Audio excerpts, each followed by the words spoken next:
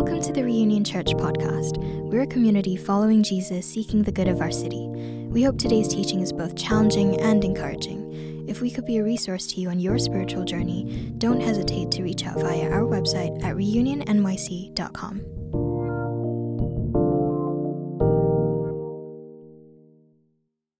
Today we're going to start a series in the book of Revelation, really focusing on the first 3 chapters. We're calling it Dear Church, Letters to the 7 Churches. What is it that God speaks to the early church?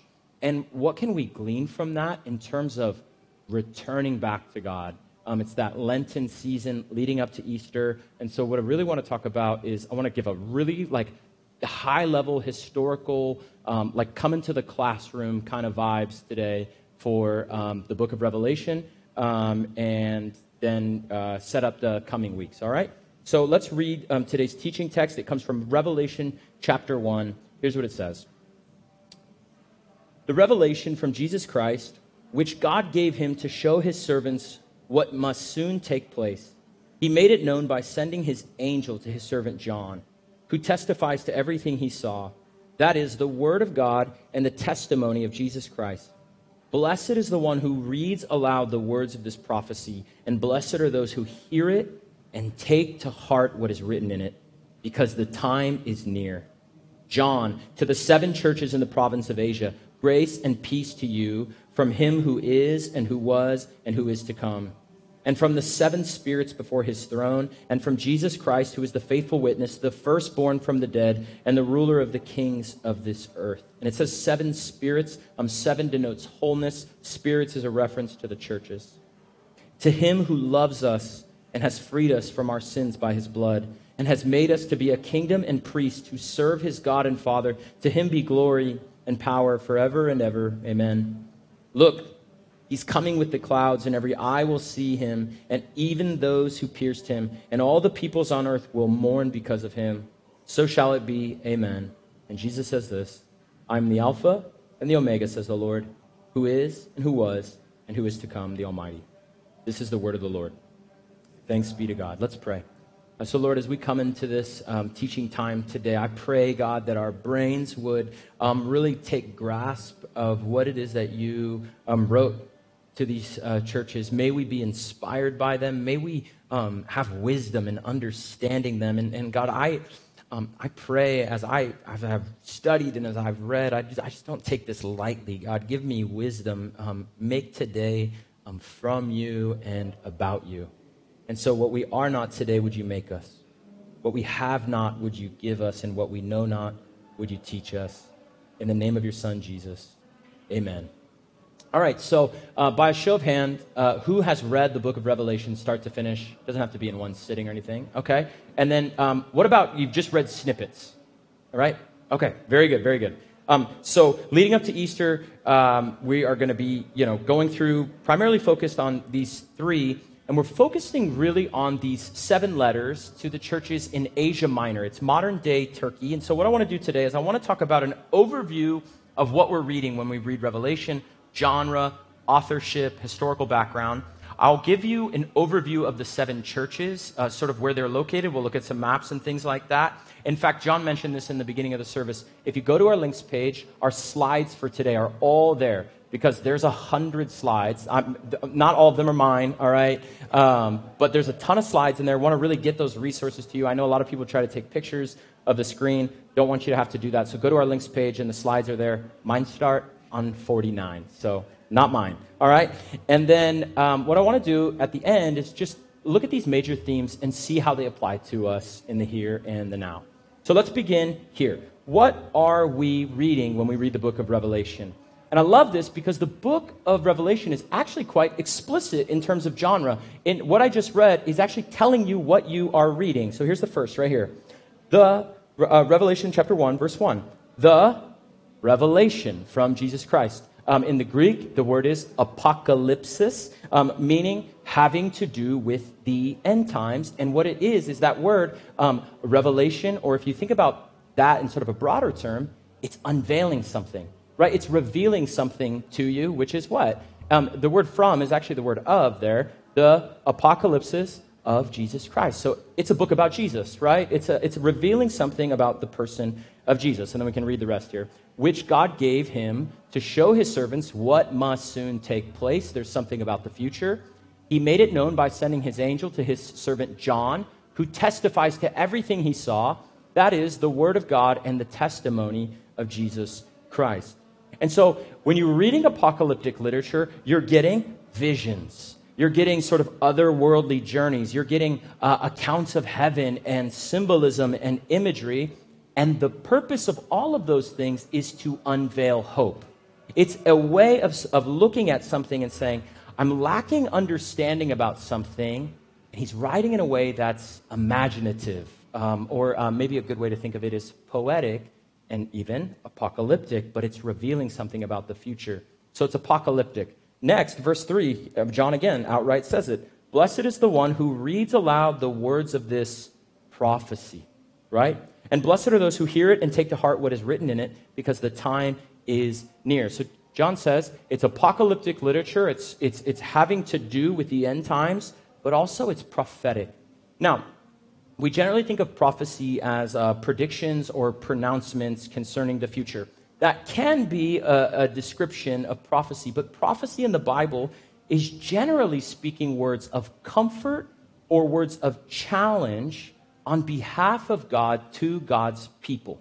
So they're in a moment of oppression, exile, they're on the margins, and they need hope in the moment to see the future in a new reality. And so if you're reading this today's a really good example of how prophetic literature can be helpful to you. If you're reading this today and you need hope, you showed up here and you said, I actually just want more in my life. I want more meaning. I want more purpose. Prophetic literature can be the means to a new reality or a new hope. And this will make a little bit more sense when you see the historical context in a second. So it's apocalyptic, it's prophetic, and then most people miss this, but it's a pastoral letter, right? Verse 4 says this, John, to the 7 churches in the province of Asia. And then look at this, grace and peace. Who does that sound like? It sounds like Paul. It sounds like Paul's epistles, right? Grace and peace to you from our Lord Jesus Christ. It's like this repetition that you're normally hearing in an epistle. And John is saying, I'm writing this to the 7 churches in the province of Asia. Grace and peace to you from him who is and who was and is to come, and the 7 spirits before his throne. And so you read this, and parts of it just read like any other epistle. This, though, in particular is written, it's what we might call a circulating letter to the 7 churches in the Roman province of Asia Minor, which is modern-day Turkey. And if you can, sort of look past some of the symbolic imagery there, you actually find it's very hopeful and poetic. So it's apocalyptic, having to do with the end times. It's prophetic. It's dreams or hope of the future. But then it's pastoral. John is pastoral. So one scholar, Bruce Metzger, he called it a hybrid document. He said Revelation is an apocalyptic prophecy in the form of a circulating letter. Revelation is an apocalyptic prophecy in the form of a circulating letter. So this is genre. And maybe one note before we get into the historical background. Eugene Peterson, who I just absolutely love to read, he talks about the historical importance of the book of Revelation, but he actually says that reading it, you're not going to find anything that wasn't already in the first 65 books of the Bible. And I think this is really important. This is what he said. Revelation has 404 verses. In those 404 verses, there are 518 references to earlier scripture. The statistics post a warning. No one has any business reading the last book who has not read the previous 65. So if you haven't read it, you're doing the thing right, all right? Every line of the Revelation is mined out of a rich strata of scripture laid down in earlier ages. John does not merely repeat scripture. It is recreated in him. He doesn't quote scripture in order to prove something. Rather, he assimilates scripture so that he becomes someone. All right? Are you joking me? We should just read this and go home. All right? Like, he's saying these things because they've already been said, but he's saying it in a new and fresh and imaginative way. It's not telling us anything new, but it's sparking our imagination and engaging us differently so that we begin to apply it. And so, what's the history? what's actually going on in this time. The book would have been written in about AD 96. And while John is the writer, in the first 3 chapters, John is simply channeling the words of Jesus. And I really think this is important for me as a teacher over the next couple weeks. I want to be bold enough to just say, what you're reading is Jesus' words to the church. This is Jesus' words to you, because really through the pen of John, John is just channeling the heart of Jesus. These are Jesus' words to the church. And with that, what that would mean is, this is written from the standpoint of a Savior who loves you. Right? This is a God who loves you, who's putting pen to paper. And so sometimes it feels like critique and challenge. And when you do that, you say, when a friend comes to you and says, I want to challenge you, you say, essentially what you say first is, can I listen because do I know that person loves me? If that person really loves you, you can take in the critique and the challenge. Can we read it from that aspect? So I'm putting that as a mental note in my own head. When I'm preaching this is what Jesus says to the church. This is what Jesus has to say with us. Now, remember, what does that mean? Revelation was not written to you. It was not written to you. It is a gift to us, but it was not originally written to us. It was written to a very specific people in a specific context with specific challenges and with specific needs. And if we ignore this, then what we're going to do, we're going to read it, we're going to apply it directly to our lives, and this is what some churches do, and this is what has been done throughout history. We'll apply it to our direct moment, and this is what you end up with right here. You end up with Nicolas Cage. Can I get that next slide there? This is what you get left with. Kirk Cameron and Nicolas Cage. Why is it always planes? Like, why is it always planes? I have a little bit of flight anxiety, and I'm like, can it be cars? I'm better with cars. Like, it has to be planes. I've never actually read, did anybody read these? Okay. They're very, very popular. By the way, I watched the 3-minute trailer of the Nicolas Cage one, which I didn't even know was a movie. Nicolas Cage is a genius. Sidebar, I watched this hilarious interview with him, and someone's like, why would you make this movie? And it was like one of the Ghost Rider ones. And he was like, I made $7 million making that movie. And then he just walked off the stage. I'm like, maybe he's the smart one of us, okay? So, I was doing some study this week, and a lot of scholars actually reference the Left Behind series as a way to say this is really, really bad interpretation. And so basically what they do is they treat the Bible as a puzzle to be pieced together, as a script for the future. And it claims to be literal, or some of them claim to be fiction, but regardless, they grossly misuse Scripture, and they actually miss the most important part of the story of Revelation, which is one, the person of Jesus, which is the most important part. They miss that. But then secondly, what do those movies make you do? They make you focus on the temporal. They make you focus on the here and now, when the book is actually saying, hey, look into the future with hope. And so if you read it that way, then you start to read and you're like, all right, the beast is Trump, right? And the red dragon is like socialism, and you're just you're piecing together these stories in this really weird way, and you're trying to make it fit our context, but that's wrong. This was written in the 1st century, so we're back in 5th, 6th grade here, right? Roman Empire, okay? The church in this time is experiencing heavy persecution under the Roman Empire. So let me run through some dates, and we'll do some memorization here. AD 65, who's emperor? Come on, we got this. I heard it. Nero, perfect. So Nero is emperor, right? He's famous for feeding Christians to lions, right? So this is actually Domitian. So we'll talk about this in just a second here. In AD 70 is the destruction of the temple. Thank you. Come on, Jerusalem. Jerusalem is almost destroyed completely in this time. I know, it's embarrassing. We're like, I don't want to say anything out loud to be wrong. Peter is crucified. Paul is beheaded. Timothy, his disciple, is stoned to death.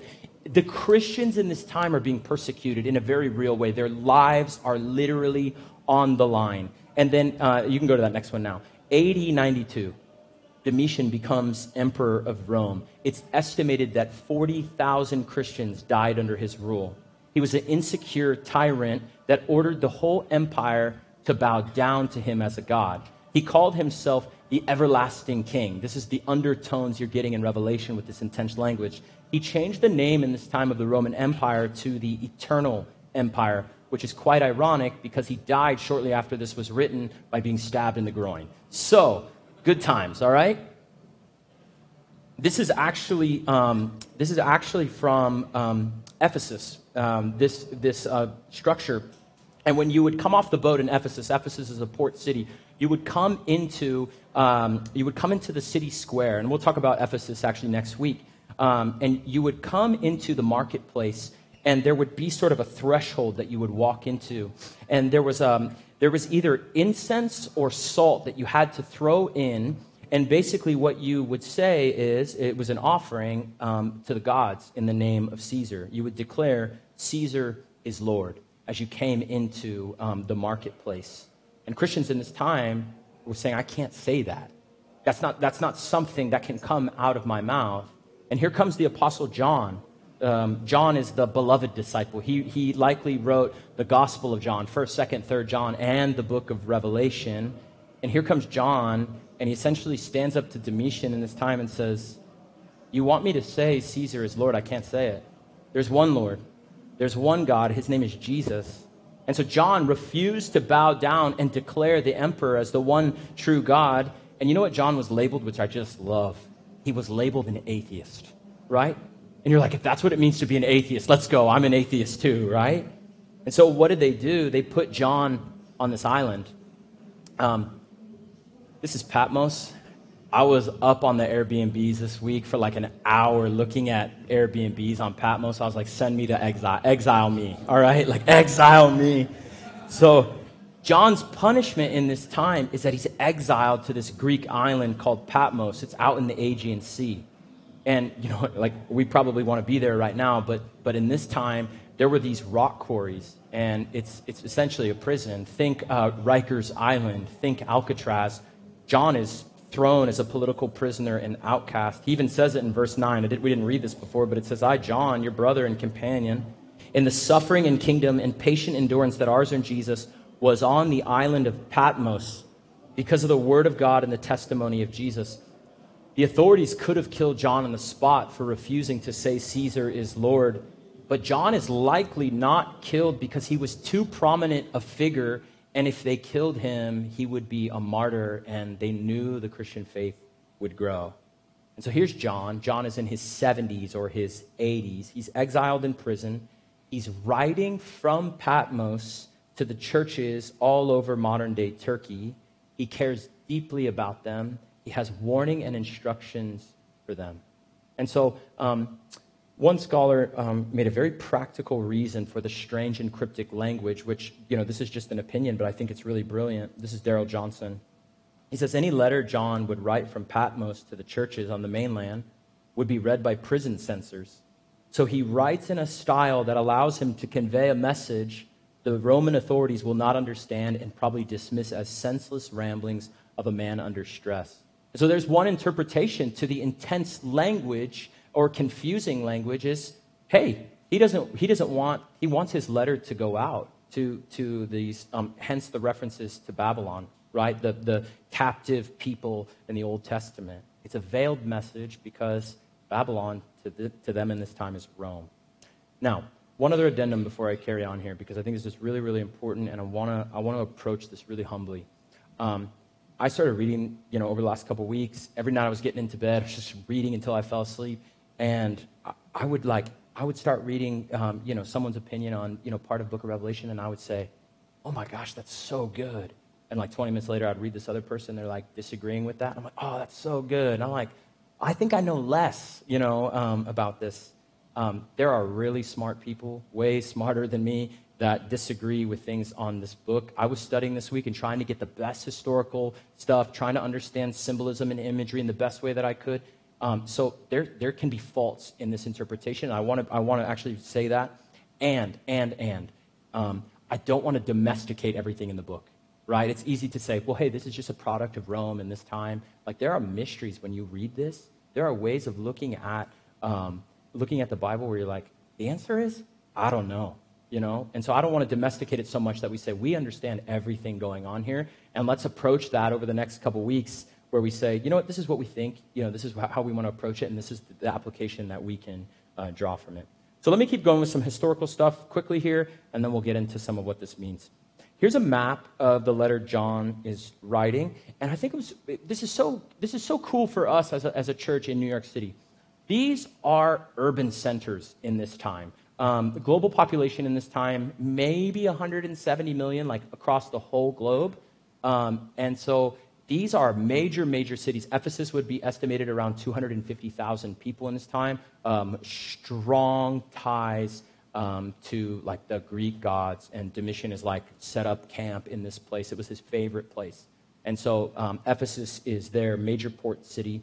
And then let's go through some of these really quick here. Smyrna was an economic power of the time, number 2 there. Pergamos, or Pergamum, was a site of idol worship, Zeus. One of the things that was going on there is that the Christians were being sort of fed leftovers. They were eating food sacrificed to idols. Thyatira would have been known for its trade guilds, and you'll notice on the map there's a move inward, away from the water.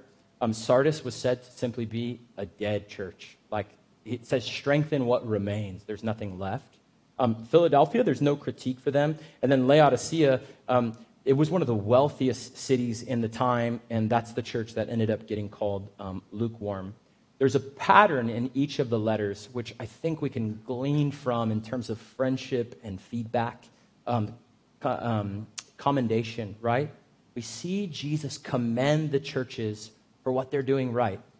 And then he begins to critique them, right? He's saying, this is the way that you're missing the kingdom of God. This is the ways that you're living that's actually incongruent with the heart of God.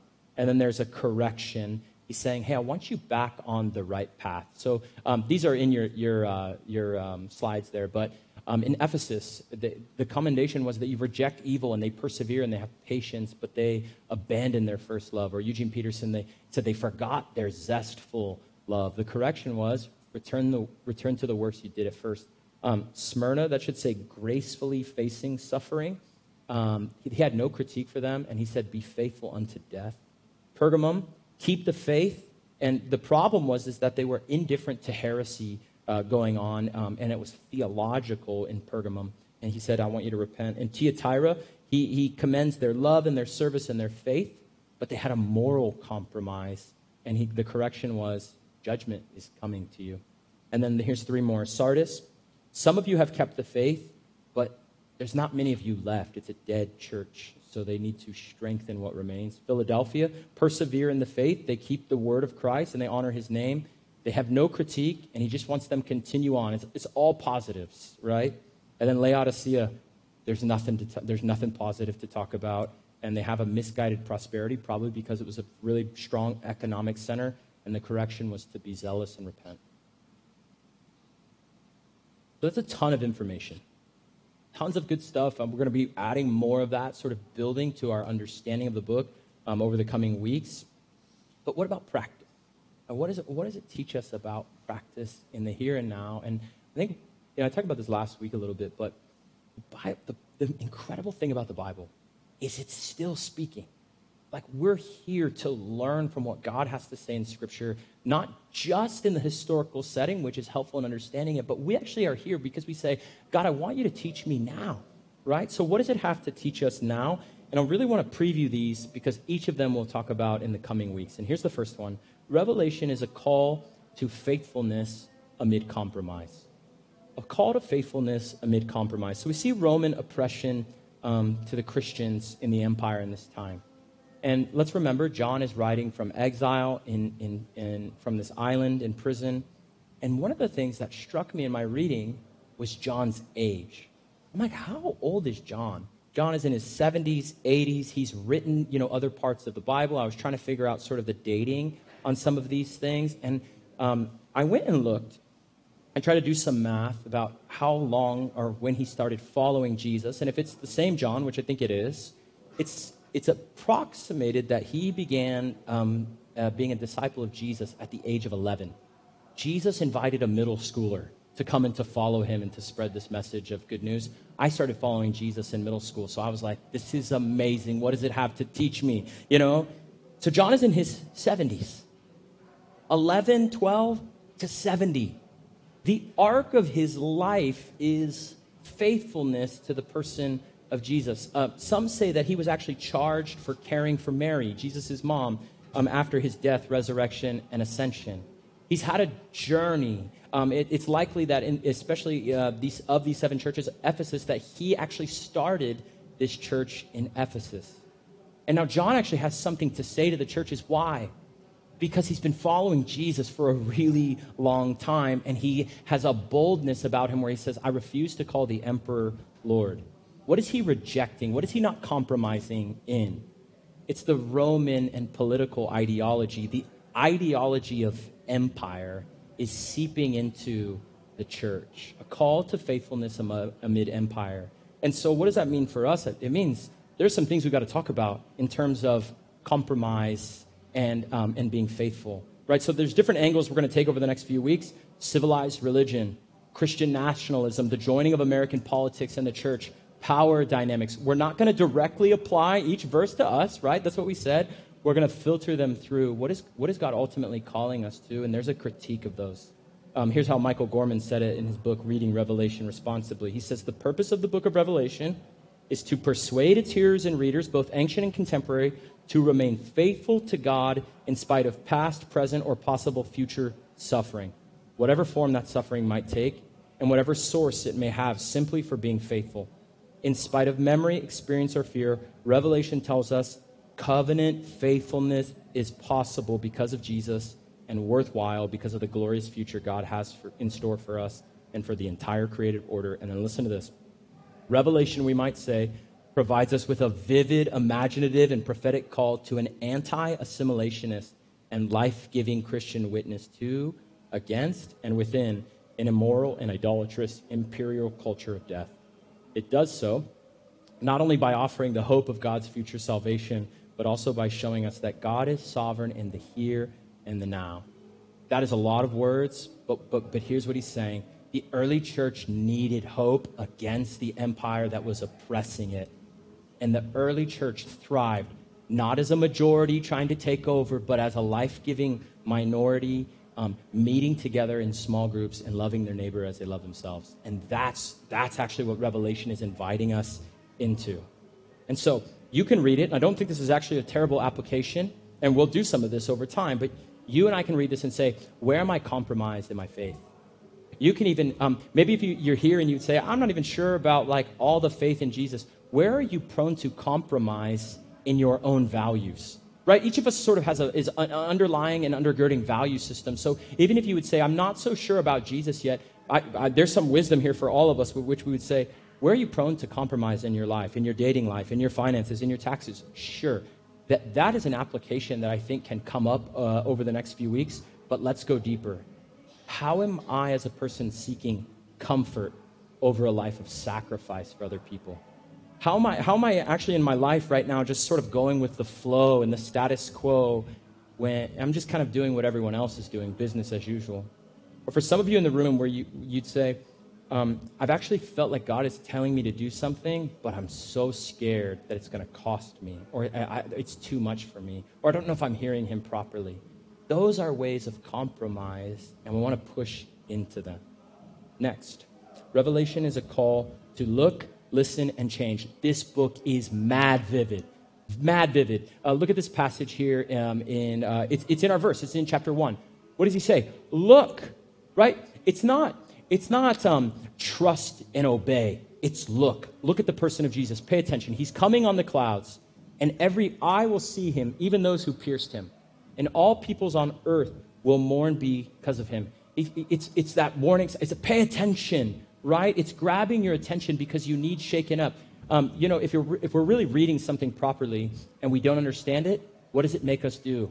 It makes us, some of us, sometimes me, I get tired. I'm just like, I don't care. I'm just moving on, right? No, it's imaginative in a way that it's saying, I want to learn more. I have to dig deeper. And that's when real learning in our lives really happens. So look, but listen. This is how the letters end in verse 22 of chapter 3. Whoever has ears, Let them hear what the Spirit says to the churches. Are you listening? Like, are you really listening?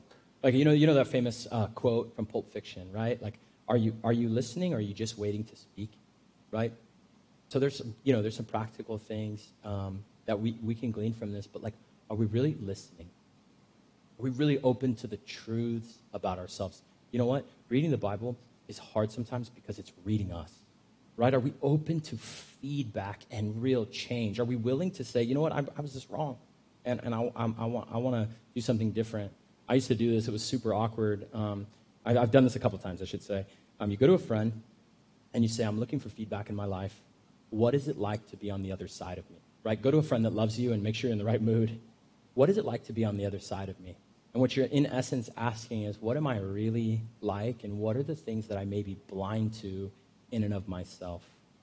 Because this amounts to real change. Look, listen, change. How often do we have the same repeat patterns and behavior and say, I'm back here again.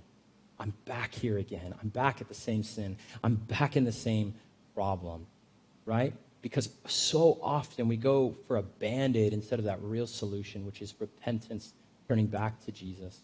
And so, look, listen, and change. That's what we're talking about. And then here's the last one, is Revelation is ultimately a call back to Jesus. I love that Eugene Peterson said, you're not going to learn anything new, but it can engage you in a new way that draws you back to the person of Jesus. The verse that comes to mind here is verse 8. I'm the Alpha and the Omega, says the Lord God, who is and who was and who is to come, the Almighty. And I put the King James Version. I've never quoted the King James Version before, but it says, I'm the Alpha and the Omega. In the original language, it says the beginning and the end. And the NIV, the translators are like, it's kind of in the Alpha and the Omega, but it's so good. Like, it expands on who Jesus is, the beginning and the end. Beginning in the Greek is arche.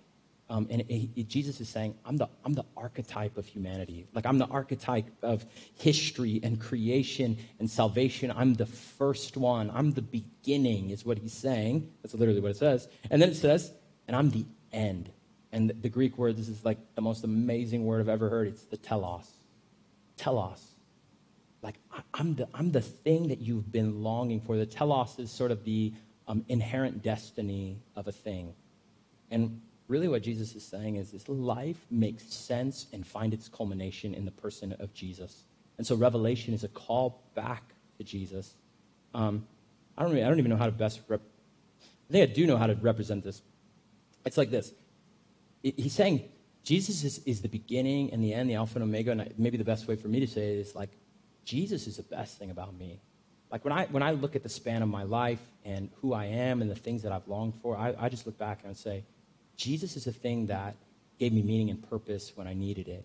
Jesus is a thing that healed me from a wound from my childhood. Jesus is a thing that brought me life and community and showed me what it meant to be sacrificial as a person. And I think we would be silly if we read this and we didn't consider, is Jesus really Lord and Savior of our lives as like the ultimate end and meaning for our hearts, like that our whole heart and our whole life is actually leading up to a person. And so if you're here and you're like, what does that mean? I would say, have you considered following Jesus? Because actually this is like the whole purpose of who we are as a church. And so often we're prone to coming into a community like this and we say, I want wisdom, I want advice, I want notes, I want friends. But are you actually, another way to say it is, are you willing to say, I want to put to death myself and I want to live towards a different telos because I've just been living for myself? And so this is a much deeper thing, and I hope over the next couple weeks you're seeing, all right, that's an end that brings me fulfillment, and what does it look like to take steps into that? All right? Here's where we'll conclude. I want to give you something to think about, and then we'll take communion together.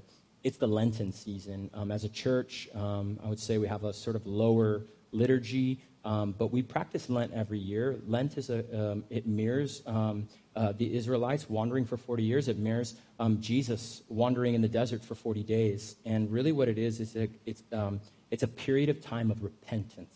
And I don't use that word lightly.